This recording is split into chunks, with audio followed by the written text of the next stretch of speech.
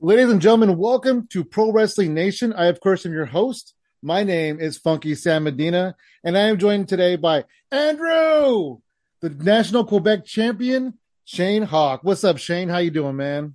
Man, I am doing well. That was a hell of an intro. Look at you. I Man, I'm try. I partying. I'm try. ready. I'm pumped. I'm excited. Let's go. Let's have a good time. Hell yeah, I'm Hell yeah. excited too, man. How's it going over there, man? How you doing? How's Quebec wrestling? Quebec wrestling right now is the best it's ever been, man. We got a show.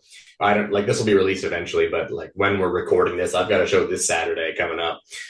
Main evented by the IWGP World Champion Jay White against one of my Wow, students from the IWS Pro Dojo, Zach Patterson, who is a direct descendant of Bat Patterson, which is pretty cool.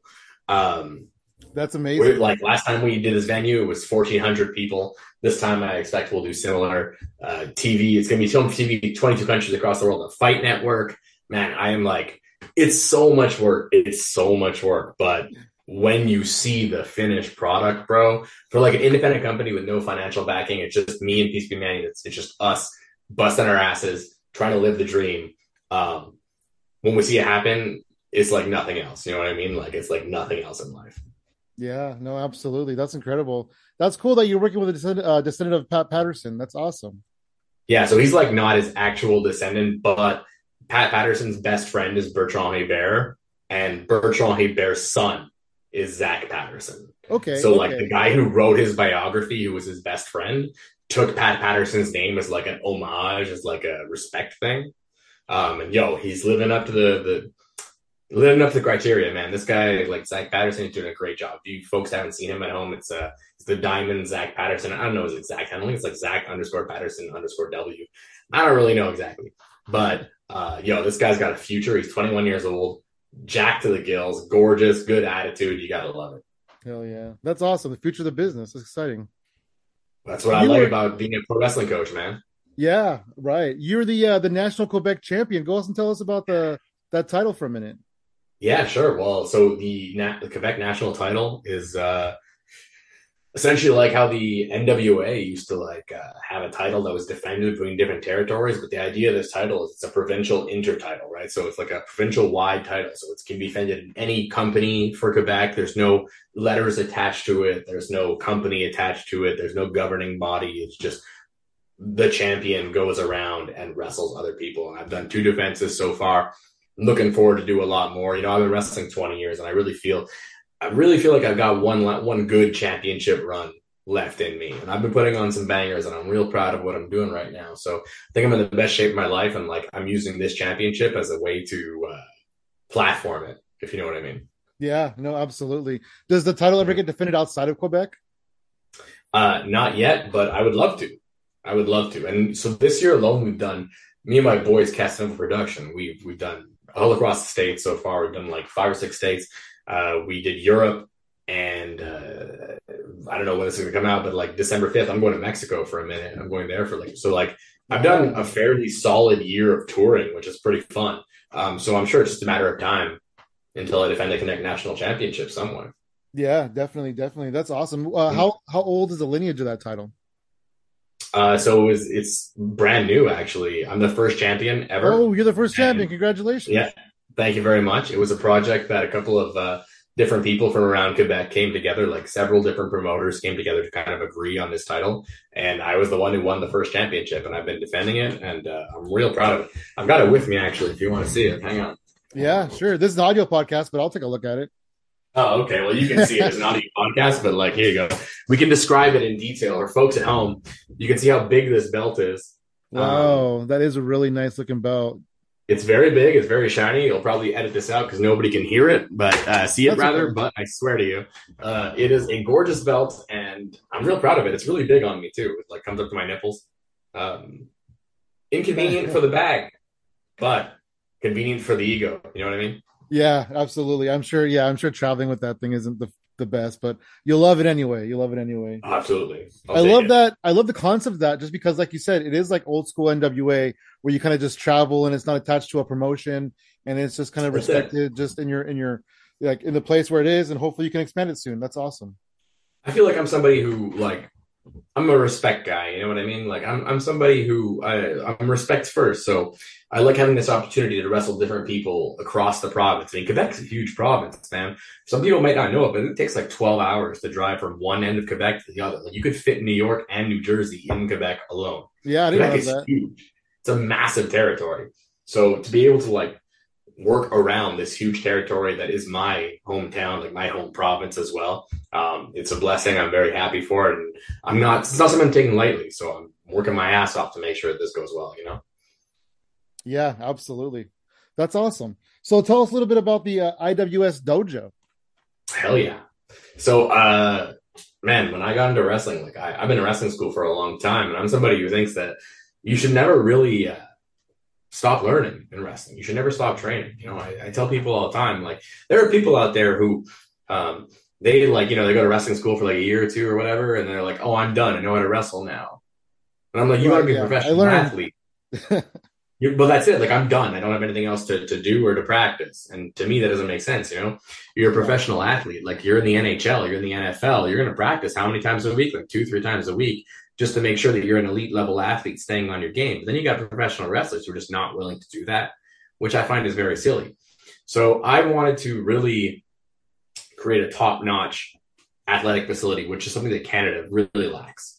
There are not too many like world class level facilities. I mean, what's the most famous Canadian wrestling school you can think of is probably the Hart Family Dungeon. They have a facility now, but like back in the day, that was just in a basement. You know, it's not really something. Yeah, it You was. don't have like the Nightmare Factories in Canada. You know, you don't have the NXT Performance Center. But we, my part, this like IWS, we put together a 23,000 square foot facility. We got a boxing ring, got a wrestling ring, got a full suite of gym, all sorts of equipment, Westside barbell equipment that is unique. That's the only Westside barbell equipment in Quebec, which is really cool. So like it's the only kind of workout that you can get. You can only get that at our place. We've got top-notch quality trainers. It was myself and Speedball Bailey. Former alumni coaches are, of course, Matt Menard, Daddy Magic, Cool Hen Ange, Angela Parker of AEW fame. Yep. A Yep. lot of our students have done quite a bit. And this year alone, our students have traveled to Europe, they've traveled to Mexico, they've traveled to the United States, all across Canada, all these things. People are getting opportunities left and right. And the reason is because I don't try to keep you in the dojo as long as other people might. You know, you're going to have wrestling trainers who they're going to try to keep you in there for 2 years, 3 years, bleed you dry. They're going to use their name value. They're going to coast. And what they're going to do is get the most money out of you possible. And I think that's bad business. I think the right philosophy when it comes to pro wrestling training is to make my students as good as possible, that they're able to leave me as soon as possible. And they're able to go out there and they're able to have the high profile matches. Zach Patterson, my student, against Jay White. I'm booking that match. I want my kids to do better than me. And I mean, if that's a commercial for me, then that's great. But I never understood the concept of not wanting your students to do better than you did. And I mean, I've traveled the world, and if my kids can do better than I do, then I've only done my job. I've Yeah, succeeded. giving back to the wrestling business. Hell yeah. It's done so much for me. I mean, it's taken a lot from me, but it's done a lot for me. Yeah, And I'm over, sure it has both over, ways. you know, but over 20 years, but like, just because I had to suffer a little bit or I had to grind or I had to pay my dues in a certain way, doesn't mean that my students have to do that. So I'm able to provide a little something better for them, which I really like. But at the same time, they got to be tough as balls, man. I don't know how much I can swear on this podcast, but Oh like, no, you're good. all The right, FCC doesn't listen. my kids can work their asses off. Let me tell you. Yeah. And I'm not some dude who's going to like make you stick around and do like 5 million squats just for the sake of trying to blow you up. And then I'm going to drill you, but you're going to be a sick ass wrestler. I'll tell you that much. But it's not about hurting people. It's about making them love it so much they want to just work their asses off. And that's about inspiration. It's about coaching style. And I know for a fact that like my kids, man, I'll put them up against anybody in the entire world. Easy. You give me anybody in the world, I'll put my kids in there. They're going to slaughter them. They're going to destroy them. That's awesome. Hell yeah. And you said you opened doors on December 1st? That's right. So we open officially December 1st. It's in Montreal North in Quebec. We've got people from all over the world come to train with us. People from Ireland have come, spent a few months with us. Recently, we had people from Pennsylvania, people from New Jersey. There's people from Alabama coming soon. We've had a few people from France come over, a couple people from England, like people come from across the world to train. I think that one thing that I am particularly good at is storytelling. Like I've done master classes in storytelling and like wrestling psychology and diving deeper into wrestling psychology than just like the who, what, where, when, and why, you know? Yeah. Like my wrestling psychology is like dopamine and serotonin and how can we influence hormones through archetypal storytelling and through nonverbal communication. Like I get nerdy with that shit, but also like, you know, I'm a classic like British style wrestler and I've trained in lucha and I've trained across the world and like I can do strong style. December 1st, we're opening officially. You got like maybe like 20 students right now. I would really love to double that. We haven't been able to really advertise yet because we're still moving, right? Like I'm not going to create a video commercial while like we're still moving and things are gross. But I really think that when things open up, we're going to take off. I'm really excited about it. It's a really exciting project. So how much different is it from your current school to the new one? Well, so in the place that we were before, like we moved, but the place that we were before, like it's about half the size easily.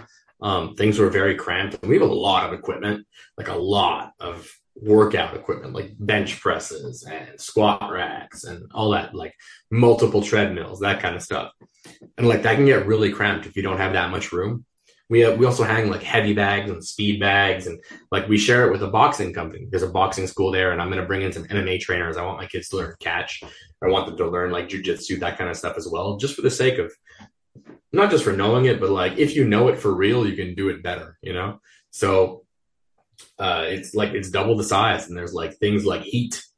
Like at the old place, we didn't have a heating system that worked, you know? Those probably come in handy in Canada.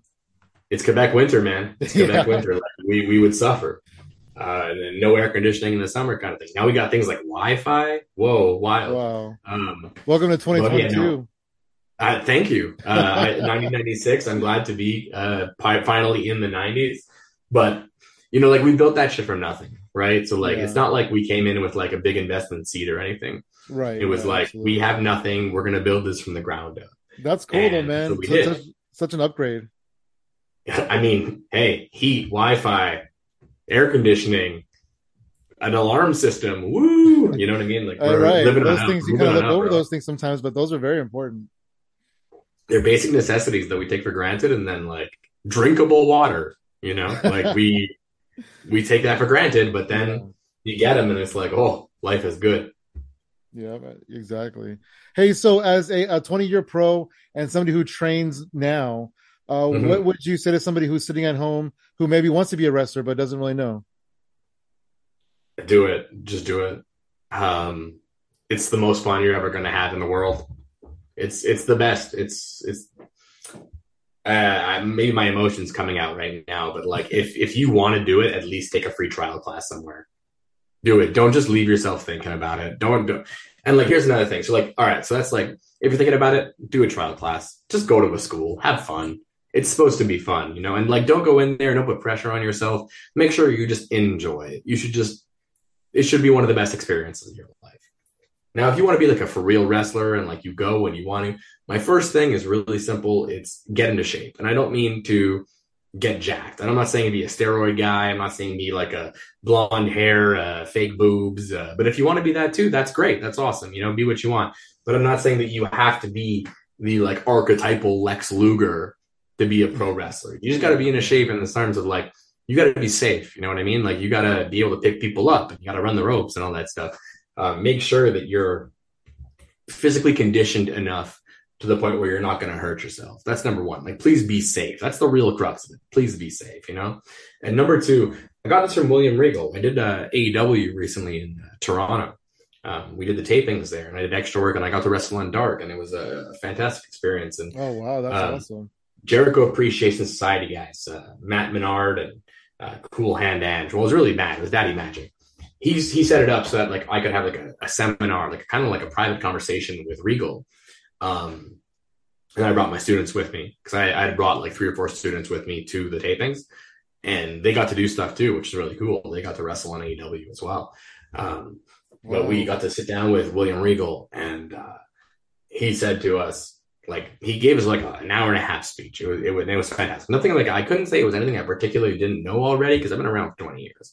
But like he says it in such a really good way. His communication method is so efficient that I could see things sinking in. And then he said something that like really touched home with me. It was like really something that I'm gonna keep saying for a long time. And he said, boys, if you want to be a weekend warrior and just wrestle, that's fine. If you want to be a full-time wrestler, that's fine too. But make sure that you use wrestling. Don't let wrestling use you. And I thought that was brilliant. That's incredible. Use wrestling. Don't let wrestling use you. And I think that doesn't just apply to wrestlers. No. I think that applies to wrestling fans. I think that applies to just like everything in life. But like the idea of William Regal, this grinder, this like old school villain, sitting down and like he really meant that. And he's like, if you're gonna be happier being at home and married, you should do that. Don't sacrifice that for pro wrestling. Like you should enjoy this. This is meant to be fun. And he gave an example of people who might like show up at a show or watch a show and they're like bitter about it. They're angry about it. You know what I mean? Like you watching like Raw and you're tweeting about how much you hate it. Turn it off. Yeah. Absolutely. If you don't want to have fun, if you're not having fun, don't do it. Nobody's forcing you to. You're a grown ass adult. And even if you're not, nobody's forcing you to. You should be loving this. And like, so for a wrestling student, I really have to say, use wrestling. Don't let wrestling use you. Make sure you're having fun. And if you're not having fun, you don't need that shit. You can find something else. You will always find something else. Yeah, no, that's incredible. I love William Regal. You know, I've been a big fan of his since he was in WCW back in the day. Mm-hmm. And, you know, I really want him back in the WWE, but I feel like he's in a situation right now in AEW where he can kind of give back, right? He kind of do on the spot seminar with your students.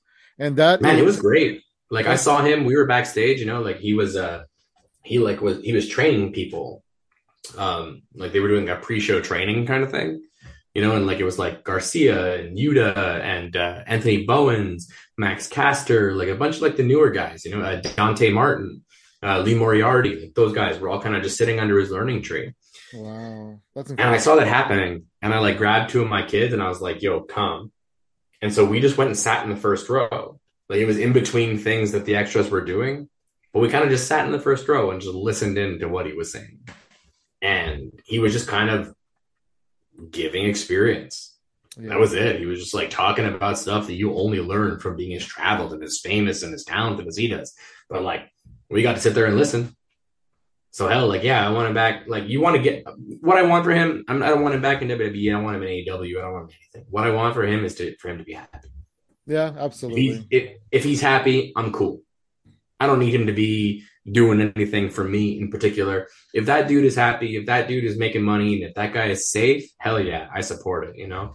And that's what I like. I really do feel about that, about like a lot of wrestlers. Like some people might want them more in this company or that company, or to wrestle this style or that style. And I'm like, yo, is the dude happy? Is the dude safe? Is he loving life? Is he getting paid? Hell yeah, then good for him, man. Like I just want to, like I know what I like, I know what I don't like, and I just like people being happy. So it's like I see some people who are living like Sami Zayn, who was my trainer, like having the best time of his life with the Bloodline. I think it's the best thing in the world. And watch this, and I'm so happy. Yeah, how good is that? Right? That's incredible. Yes, that's one of the best things on television today. Easily, and he's just enjoying what he's doing. Like when a wrestler is truly happy, when a performer is truly experiencing happiness, man, that translates to the audience. That translates through the screen. And it's a really like important and deep feeling. And that kind of emotional connection is what makes pro wrestling so special. Yeah, definitely. And that line, use wrestling, don't let wrestling use you. I mean, I'm not a wrestler, I'm a comedian, but I feel like that could pertain to what I do too. Pretty much whatever your passion is, that kind of relates to that. Make sure that it's still fun for you. Yeah. You know, like we do make sacrifices, totally, absolutely. And I feel like a lot of us come from this era where we're like, if you don't pay your dues, if you don't suffer for your art, then you're not a real artist. You know, whether that's comedy, that's music, or anything like that. But it's like, guys, it's supposed to be fun. Life is short. You know, like we only have precious minutes on this earth. Let's have fun with it. Every second that you spend in negativity is just a second you're not going to get back, right? And like, You ever heard time is money and you spend time? Imagine paying somebody to piss you off. Imagine you're mad at somebody and you're paying them your hard earned money. You go to work, you get your paycheck, you pay them money to make you mad, right? Like people who hate Jim Cornette, for example, and they just hate, or people who hate AEW, like both of those teams, you know what I mean? Like you are literally paying seconds of your life to be mad at someone. That does not compute for me. I couldn't do it. Like, I get why people get mad, but at the same time, like, why are you affording these people so much importance? And like, I feel like that way about wrestling too. There's just so much wrestling out there that like people are like, oh, I'm mad at the flippy shit, or oh, WWE doesn't have enough falsies, or oh, Japanese, like New Japan is all a strike fest. And it's like, bro, why are you watching? Watch something else. There's so much out there that you could possibly watch that you could enjoy. And Enjoy there really yourself. is wrestling for everybody out there. Yeah, Yep. there really is always. Yeah, you really have a you're not an angry grizzled vet, 20 years in the No, business. You have such a good positive attitude. Where does that come from? man, it's comes from mental illness. I'll be honest with you. Like I've been a mental illness advocate for a long time. Okay. I don't use the word suffer. I live with depression and anxiety, a condition called dysthymia, which is like double depression. It's called the cancer of mental illness. And I dealt with that for a long time, and people can look this up. Like I've been doing this for a long time. If you look up, there's the Maclean's, which is a Canadian publication. It's called the Maclean's Shane Hawk Mentally Ill. You can see about that. I've been very open with it. There's also like Bell's Let's Talk campaign that might be a little bit more familiar with people who like across the border. But I've been an advocate for them too. I've had a hard time with mental illness in my life quite a bit, and I kind of like had to teach myself how to be positive. Um, so definitely like it gave me perspective. Let's say that like mental, like when you live your life in depression, you kind of like go one or two ways. You go really dark in the hole, or you figure out a way to get out of the hole. And when I got out of the hole, and I lived in mental health facilities, all that stuff. Like I had a hard time of it, a good 10 years.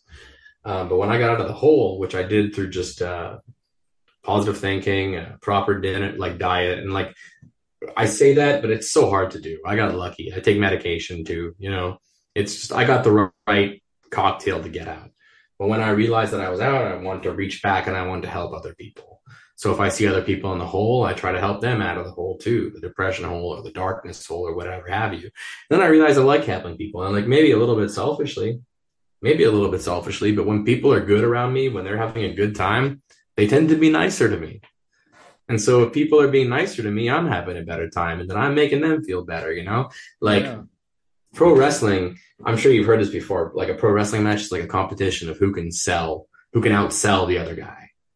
Have you heard that? Like Shawn Michaels famously said that. He was like, a pro wrestling match is like Okay. a competition. Who can make the other guy look better? Mhm. And to me, I kind of apply that philosophy to everyday life. Like, how can I make other people around me happy? Not to the point where I'm people pleasing them, mind you, because like you can not like me and that can be cool. But if you're somebody that I respect or who I like, or even just like random people, I don't start like my default is not that people suck. My default is that people are cool and they got to lose my respect. They don't got to gain my respect. You know what I mean? And I find that suits me well. And other people have different ways, and that's cool. But for me, I just find that when I'm nicer to people, when I'm kind to people, they tend to treat me better, and that makes my life better.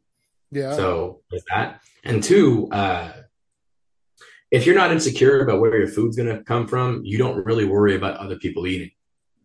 You know, when I see other people succeed, I don't get jealous of them. I'm proud of them. I want to help them, and my success comes too. But like, I'm not insecure about who I am in wrestling or who I am in life.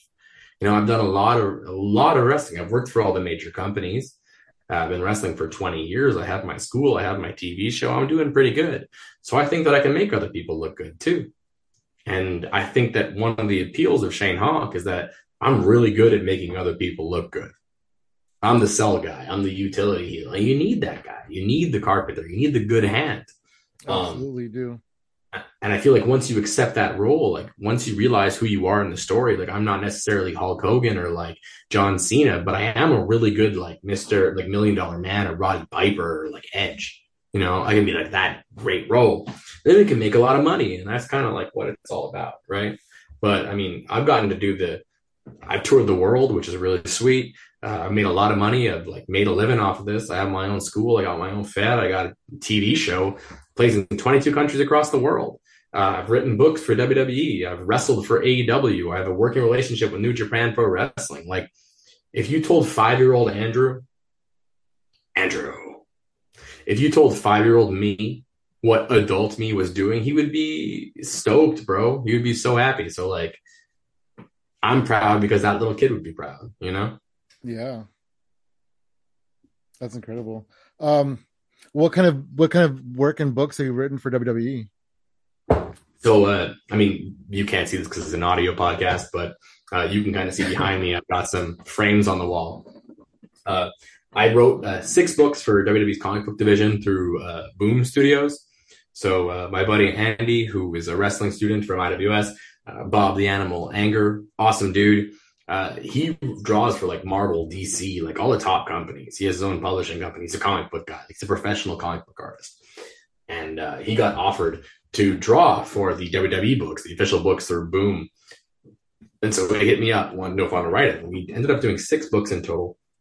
One in particular that I'm really proud of was it's like kind of like canonically filling in Taker and Kane as children in the burning funeral home when they were kids. Like they've always alluded to that. That's crazy. Right? It's pretty cool. So it was like 10 pages of like filling in what happened there and how it happened. Yeah, like backstory on that. Right. And so we wrote that. So I wrote it and he drew it. And then in 2019, when it came out, WWE gave it out as like the gift of their stockholders meeting, which was really cool. So like if you were a stockholder, you like went to Connecticut or whatever for the meeting, and like that was the gift, was this story, which like was super flattering for me. We did stuff about Kevin Owens and Sami Zayn. I did a story called Damien's Dinner Time, which is Jake the Snake Roberts' snake Damien, like psychically possessing him. So like when he DDT'd somebody, was like feeding Damien kind of thing. You know, like it was like very comic booky. Like we did Roman Reigns as a legitimate Shield knight against Braun Strowman, who was a legit monster, like terrorizing the countryside, you know? Like silly things. We had a script that was Brock Lesnar traveling through time to conquer other conquerors.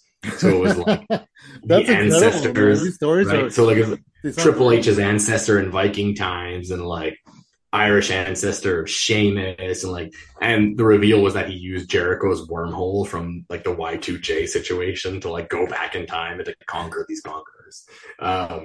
It was fun, man. It was a lot of fun.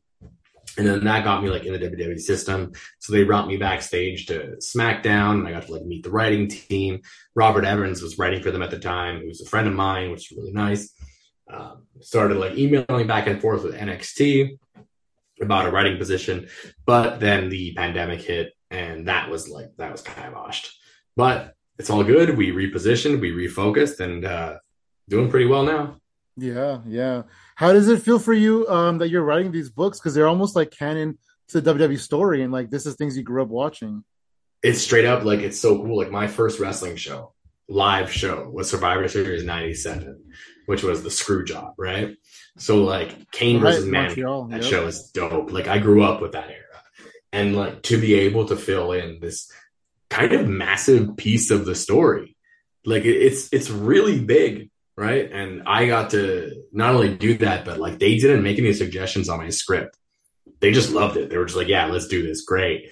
That felt really, really cool. That felt really, really cool. And I hope I get to do a lot more of it in the future. But as it is, like I'm kind of crafting my own stories now with IWS. And let's hope that I achieve even a fraction of the level that those stories did. But I mean, hey. I get to do what I love, so I'm not complaining, right?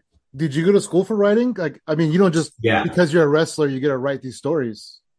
No, so I went to university. I have an English literature bachelor's degree, and I did a minor in creative writing at Cordia University. And I actually used to, while I was working Shakara for a while in like '07, '09, I was also in university. So I would like drive from Montreal to Philly to like work the arena shows and then drive home overnight to be in class on Monday. So I did all of that degree while being an active professional wrestler who was touring the United States. Very, very difficult. Couldn't do that now. Way too old for that. Need to go to bed. Papa Right. Bear's done. You probably But I could, mean, you when wouldn't I want was to, that's for sure. when I was 20, very different stories. But like legit, I would go and I would drive down the Friday after class. I would stay over. I would wrestle Saturday, wrestle Sunday, drive home overnight, and go right to class. And I mean, I'm one of the only, like, people make fun of like lit majors because they're like, oh, you're never going to get a job with it. Well, like, screw you, bro. I did. So whatever. Right. I got it. I'm a lit job. What's up? That's awesome. How would, I don't want to pull the curtain back too much, but how would you Mhm. compare writing the comic books to almost like writing wrestling storylines? Bro, it's the same thing. Yeah. And like, to the extent also, so is porn.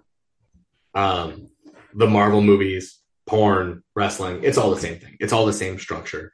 It's all like shine, heat, comeback. The Marvel movies are just wrestling matches. They're just wrestling. Essentially, yeah. The baby faces get beat up in the beginning and they prevail in the Yeah. end. The baby faces have a quick shine. They beat a B villain, right?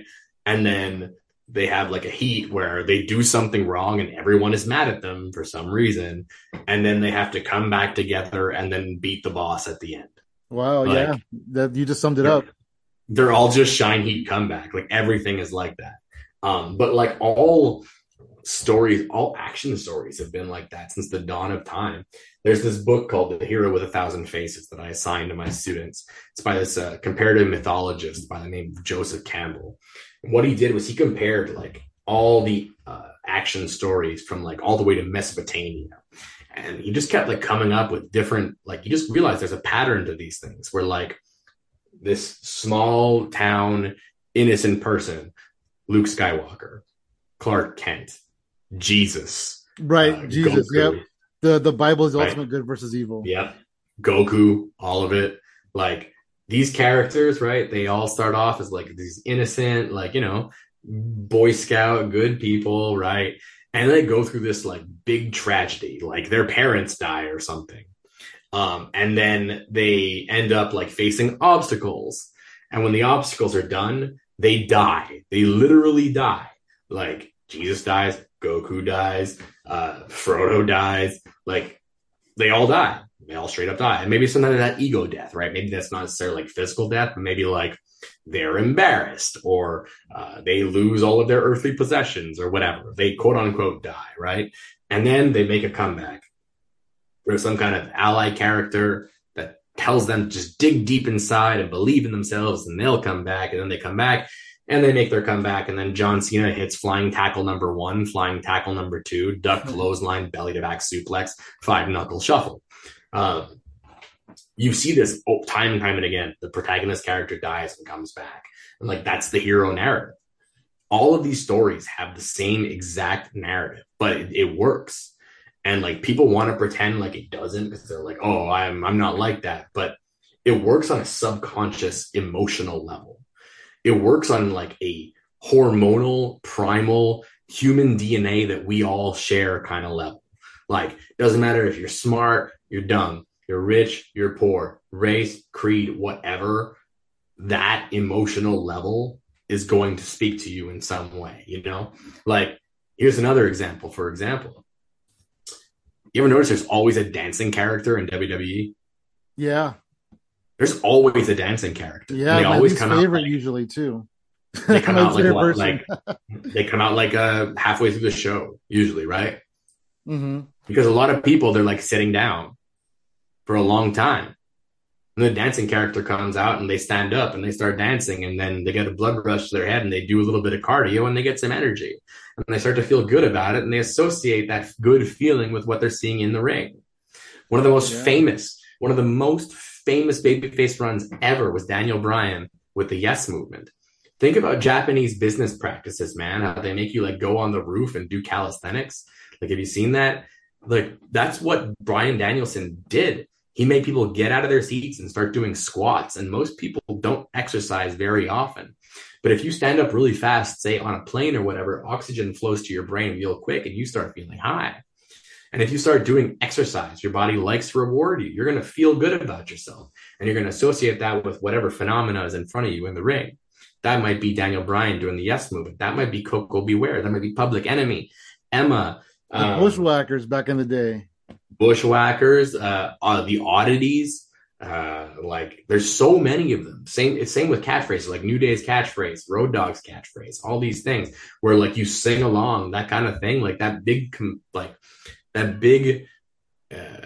audience participation movement. It's like a group ritual that like makes you feel bigger. It makes you feel like part of something. Yeah, it's so powerful in pro wrestling. And it's one of the only artistic mediums where you can do that, you know? Like you go watch the Avengers. We were talking about the Avengers and like that structure, right? But you go watch the Avengers and like you yell something to Captain America on the screen, like, yo, Steve, don't throw the shield this time. Steve Rogers still throws that shield. Yeah. But if you like are at a wrestling show and you yell like, do a suplex, chances are good that that dude is going to do a suplex. You're going to actively have an impact on the story.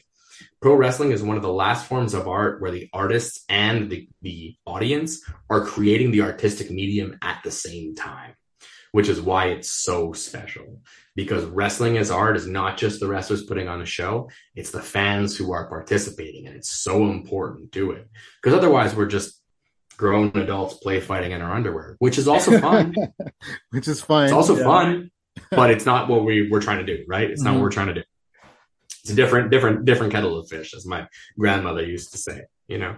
But like, we love that hero narrative, man. We love that hero narrative. We love to participate. I'm a bigger wrestling fan than anybody, man. Even though I've been wrestling for 20 years, like I always tell my students, the only difference between us and the people on the other side of the curtain is that we're dumb enough to ruin our weekends doing this shit. Like, there's just this appeal, this emotional appeal to pro wrestling that you just cannot find anywhere else. No, that's true.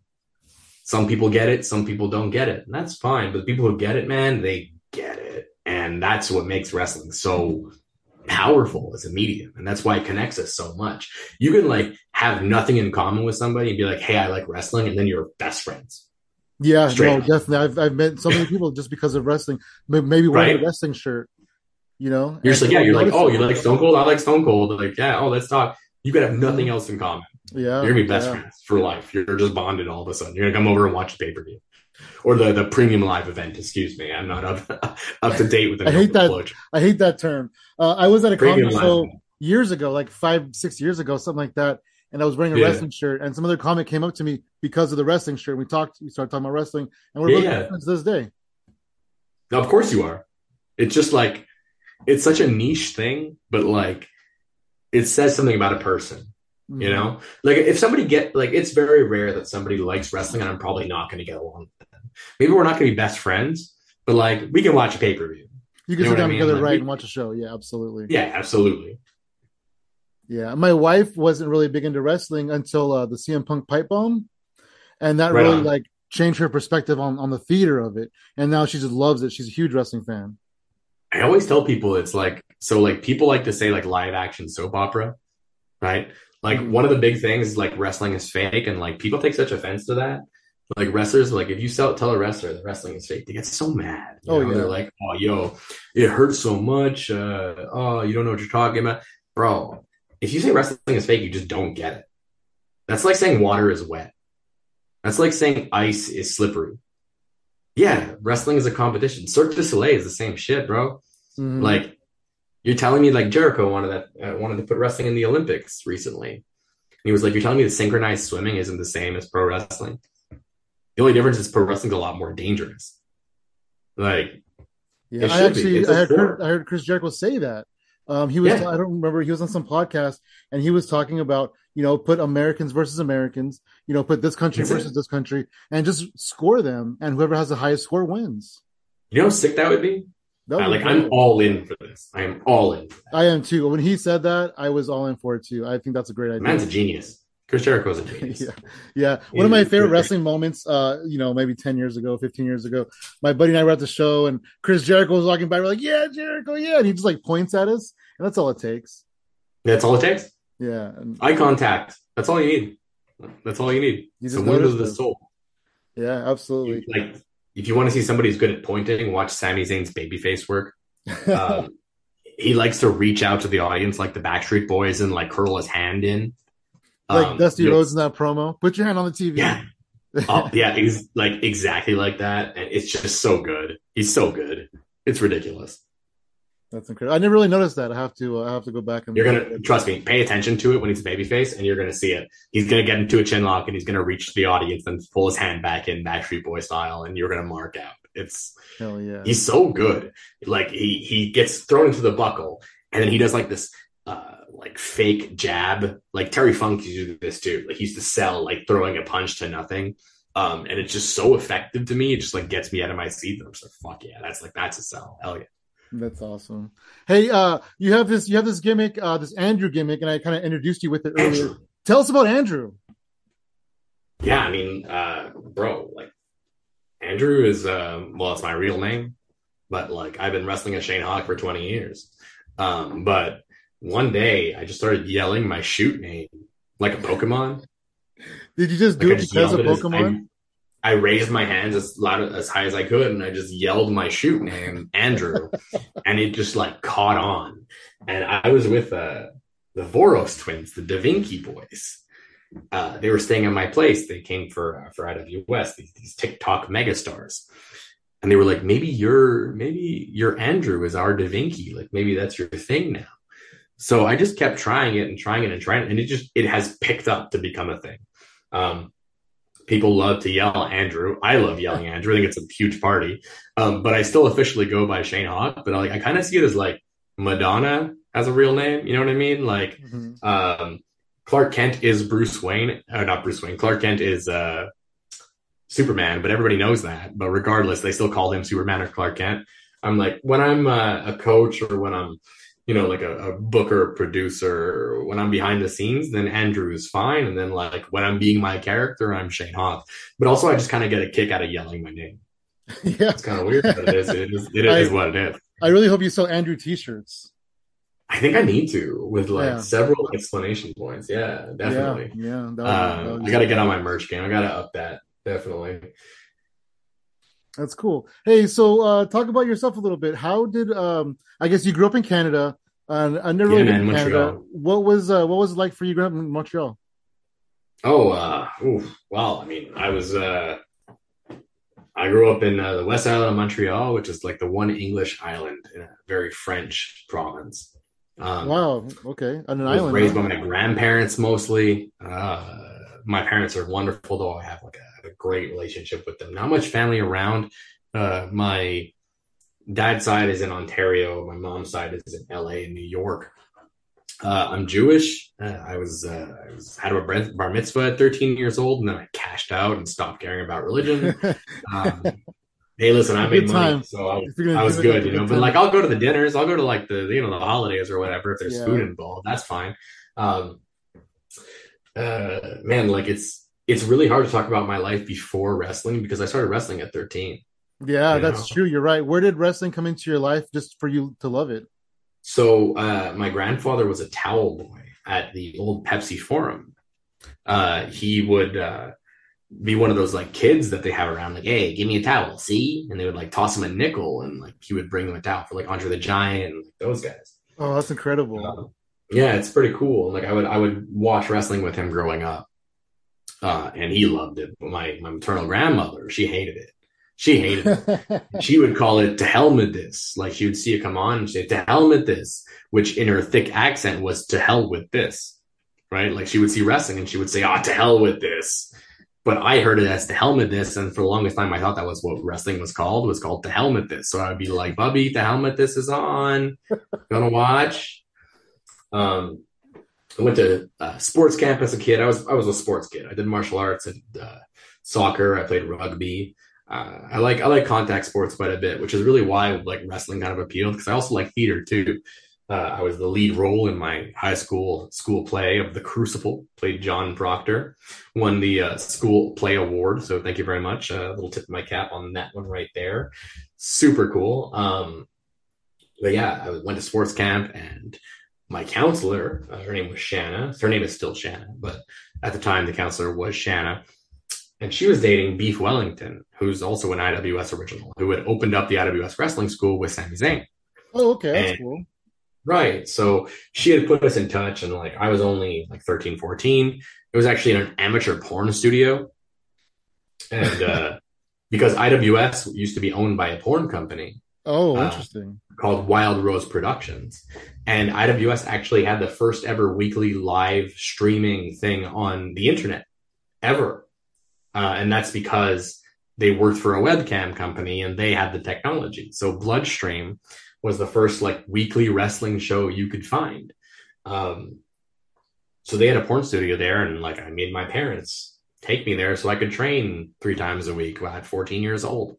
Um, and it was gross. It was completely gross. They'd like use the ring for shoots sometimes. I Oh, remember wow. one time, yeah, I remember one time very vividly. My father, my father is like never smoked a cigarette, never drank. You know, like my dad's like real like military straight edge, and he had to drop me off at the wrestling school. Excuse me, and he goes in and he just sees like this inflatable orca whale, this massive sex toy. It's just like a giant free willy with like orifices in it. And he just stops and like puts his hands to his head, like, oh no, what am I doing with my son? Oh my God. And I was like, thanks, Dad, I'm gonna go wrestle now. Bye. Um, we got through it. Nothing ever like sexually inappropriate ever happened. Or like there was no physical violence. Like nothing actually bad ever happened. It was just like a very inappropriate environment for a 14-year-old child to be in. Yeah, yeah, I could see that. Yeah, but everybody was cool. Like there was no like I was like there was no touching or nothing bad ever. I never saw any porn or anything. Like it was They kind of just kept it separate for the most part. it was after hours, like it wasn't a Yeah, thing. that's good. Yeah. But anyway, so I trained with Beef Wellington and Sami Zayn for about 3 months. Had my first match at the MWF, the Montreal Wrestling Federation at the time. And like all the old IWS guys were there. Like Kevin was there, Rami was there. So Kevin Owens was there, Sami Zayn was there, 2.0 was there, like XS, PCO, Speedball Bailey, like all those guys. Like it was kind of like the feeder to IWS at the time. So I was wrestling there. So I was wrestling some like pretty solid names on a weekly basis. Started wrestling. I was doing like 2 or 3 dates per week, like while I was still in high school. Eventually in 2007, I get to debut for Chikara Pro at the arena in Philly. There was a no-show, so myself and another wrestler, Twiggy, we had a match. It was pretty good. Oh, that's And cool. then Nice. the March after, Mike Quackenbush from Chikara, he brings me back, and I wrestled this dude who's having his first match outside of Paducah, Kentucky, with his little afro, and his name is Ricochet. And Ricochet and I have a pretty sick singles. And Ricochet's a year younger than I am. So like if I'm 18, like I'm 19, he's like 18. We're kids, right? We had like a really, really banger single. So I worked like that area, like Philly, New York, New Jersey for a while. Like I did, I like hung out around that area. Like back then, like Ring of Honor was big there, CCW, Shikara, like those are the big ones. So I'd work there at least like 2 or 3 times a week. While still doing Montreal, I was doing Ireland, I was doing Ontario, I was traveling, I did Mexico a couple times. I worked regularly until 2017 when I broke my back. My L5S1 shot all the way out. Then I got a couple of concussions too many, so I had to take some time off. During the pandemic, though, I had a really good job with really good insurance, so I was able to rehab everything. And now I'm clean bill of health. I've been back for about a year, and I genuinely feel like because I had it taken away from me so long, I don't take it for granted anymore. So I'm in the best shape of my life now, and I'm working harder than I ever had. And like I'm 20 years deep, but I'm only 34, and I have been just grinding and grinding and grinding. And I don't think there's a work ethic quite like mine anymore, which is why I'm very confident in what I do. I love what I do, and like I'm not trying to be a millionaire. I'm not trying to like out WWE. This is just really something I'm doing my whole life. It's a passion. It's a dream that I've had since I was a small child. I did feel like when I did AEW Dark and finally wrestled in an arena show, like 10,000 people, I was like, yo, all right, I made it. I did what I set out to do when I was a kid. But now I've worked for every major company. I have my own school. I have my own Fed. I have my own TV show. I have all this and all that. I think that's just through hard work. It's just been hard work the whole time, but I wouldn't have it any other way. I've done a lot of sacrificing, but there's been a lot of good with it too. And I've been blessed to be able to do this for 20 years, and hopefully I get another 20 more. That's awesome. That's awesome. You said that you rehabbed during the pandemic. That's kind of neat Yeah. that you were forced to take that time off because, if you didn't have that time off, maybe you wouldn't have been able to rehab like that. No, I was still working from home, which was cool. So like during the pandemic, like I had injured myself pre-pandemic. And I kind of like resigned to the fact that I had been retired. And like I really didn't think it was like a pro wrestling retirement where I was like pretending for a year. Like I thought it was a for real retirement. Not like a Terry Funk retirement. Right, exactly. Like it wasn't a gimmick, right? Like it was a for real one. But then I was able to like get electrolysis done. I did Cairo, or is it Cairo? Cryogenics. There you go. Nailed it. Yeah. Not Egypt technology, the freezing one. Like I did like electric shit, and then like I was in a room with just a therapist who would just like squeeze my back for hours at a time, and it was excruciating. I could have got surgery, but apparently if you get surgery, you need surgery again 10 years later, and I didn't feel like having my spine operated on twice. It's already risky enough to have it one time. I'm not sure I'm going to do it again. So I was like, you know what? I'm just going to suffer. We'll suck it up, buttercup, and let's go. And that's what we did. Kind of lost my smile, my confidence for a little bit. I credit Speedball Bailey, Mike Bailey, who's with Impact Wrestling now. Yeah, former X Division champion. That's right. Yeah. So he had been banned from the States. So he was kind of like stuck in Quebec too. And so him and I, we were coaching at the IWS Dojo together, and he really pushed me. And I really do appreciate that quite a bit, how much that he pushed me, because that really got me back into it. I was like, oh, I can do this again for sure. I got to modify a couple things, but like I can do this. And now I really do think that I'm having some of the best matches of my career. I think my shit's really fun, and I'm got a really good reaction at AEW. A lot of people like were really impressed with what I did. Nice. Who did you go against on Dark? It was the Dark Order. So it was me, two of my students, JT Producer and Zach Patterson, and Tyler Turva, a guy from Toronto, against Evil Uno, John Silver, Alex Reynolds, and Ten. And I've worked with Evil Uno forever. Like I've known this. I gave a speech at that dude's wedding. Like we've been boys for a long time. Nice. And then like I've worked with Silver and Reynolds before too, so that was really cool. Got backstage and like took a knee next to Angelo Parker, who was watching, and I was like, hey, any advice or anything? Because like I'm 2.0 and I go way back, like brothers to me. And I was like, any advice, anything good? What do you think? What do you think of this, brother? And he's just like, no, you did great. I'm so proud of you. And I said, oh, thank you. But like for real, like tell me what's up. And he was like, no, you did great. And then I looked over, and Wardlow, to name drop a little bit, Wardlow was like, you good? And I was like, yeah, I'm good. Cause I'd sold my ass off, right? Cause I wanted to make a good impression.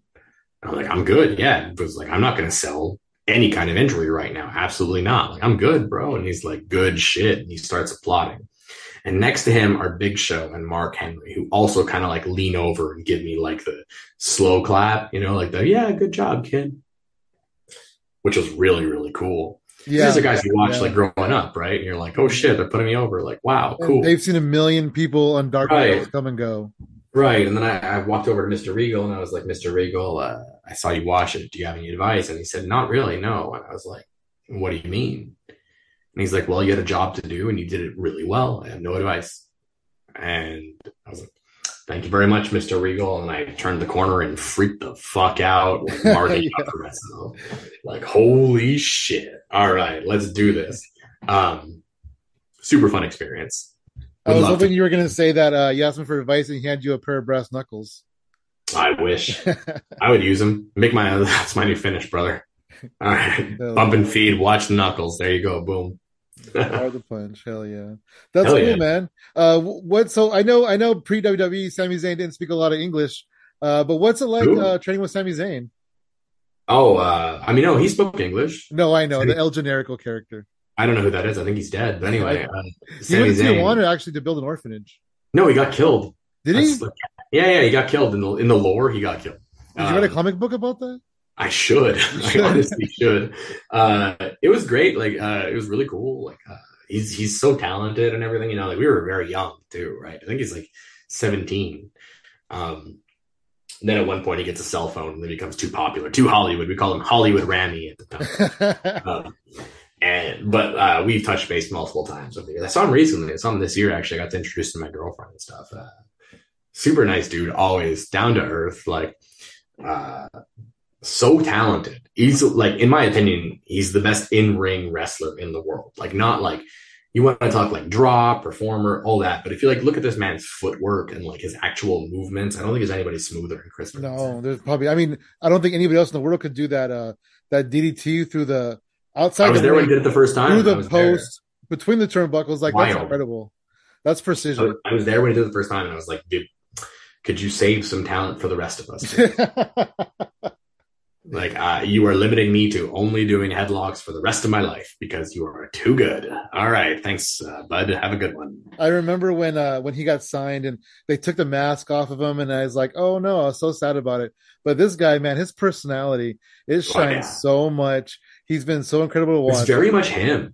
Like, okay. He's that, like, the character he's playing is just him with Larry David. Like, he's extremely particular. Very talented individual, obviously. But like, I feel like everybody who's had conversations with him has a Sami Zayn story. But I love that about him. He's, let's say quirky, sure. But like this current run he's on is just, it's brilliant. It's amazing. It could not be more impressed. Yeah, no, it's super incredible. Like, I'm really loving the bloodline and what he's doing right now. And it's just, yeah. I mean, I've also always loved Roman Reigns. I know that people haven't. People have been like, oh, he's boring or whatever. I think that's a lie. I think he's always been a good in-ring performer. I think it was really trendy and cool to hate him for a minute. Yeah.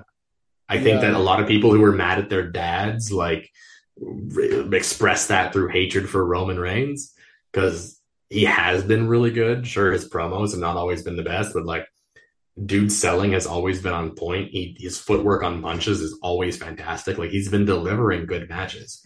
And a lot of people were like, oh, it's his opponents, but it's like, he's the deciding factor in all of them, right? He's like the common denominator. So I've always been a big Roman Reigns guy also. But like the stuff they're doing, and also I'm a big Usos guy too.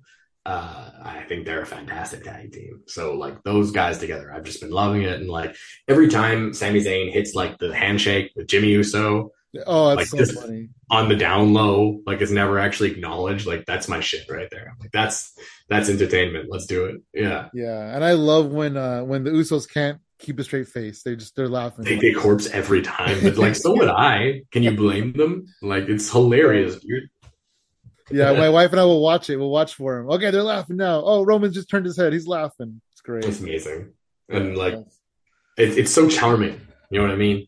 Like, it's just like so genuine. You love to see it. Yeah. Yeah. Absolutely. That's cool, man. That's hella cool. Do you have anything coming up in the future? Well, we got IWS every single month for all of next year.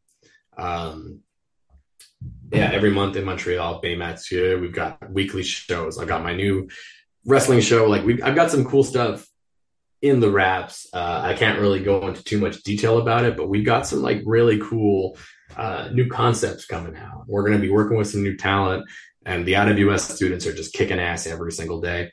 So I'm busy. Like, I'm booked for the next 2 years, which is good problems to have, right? Yeah, absolutely. Like, I'm busy, but like it is good shit. And I mean, we're going to be announcing on Saturday, 2 weeks ago from what we're going to be announcing something big. I'm not going to mention it yet, but like something really big is going to be coming out by the time that we release this podcast for IWS, for Montreal Wrestling in general. And I'm really excited about this year, man. Like, we've been growing and growing and growing, and now it's time to like show people who the fuck we are.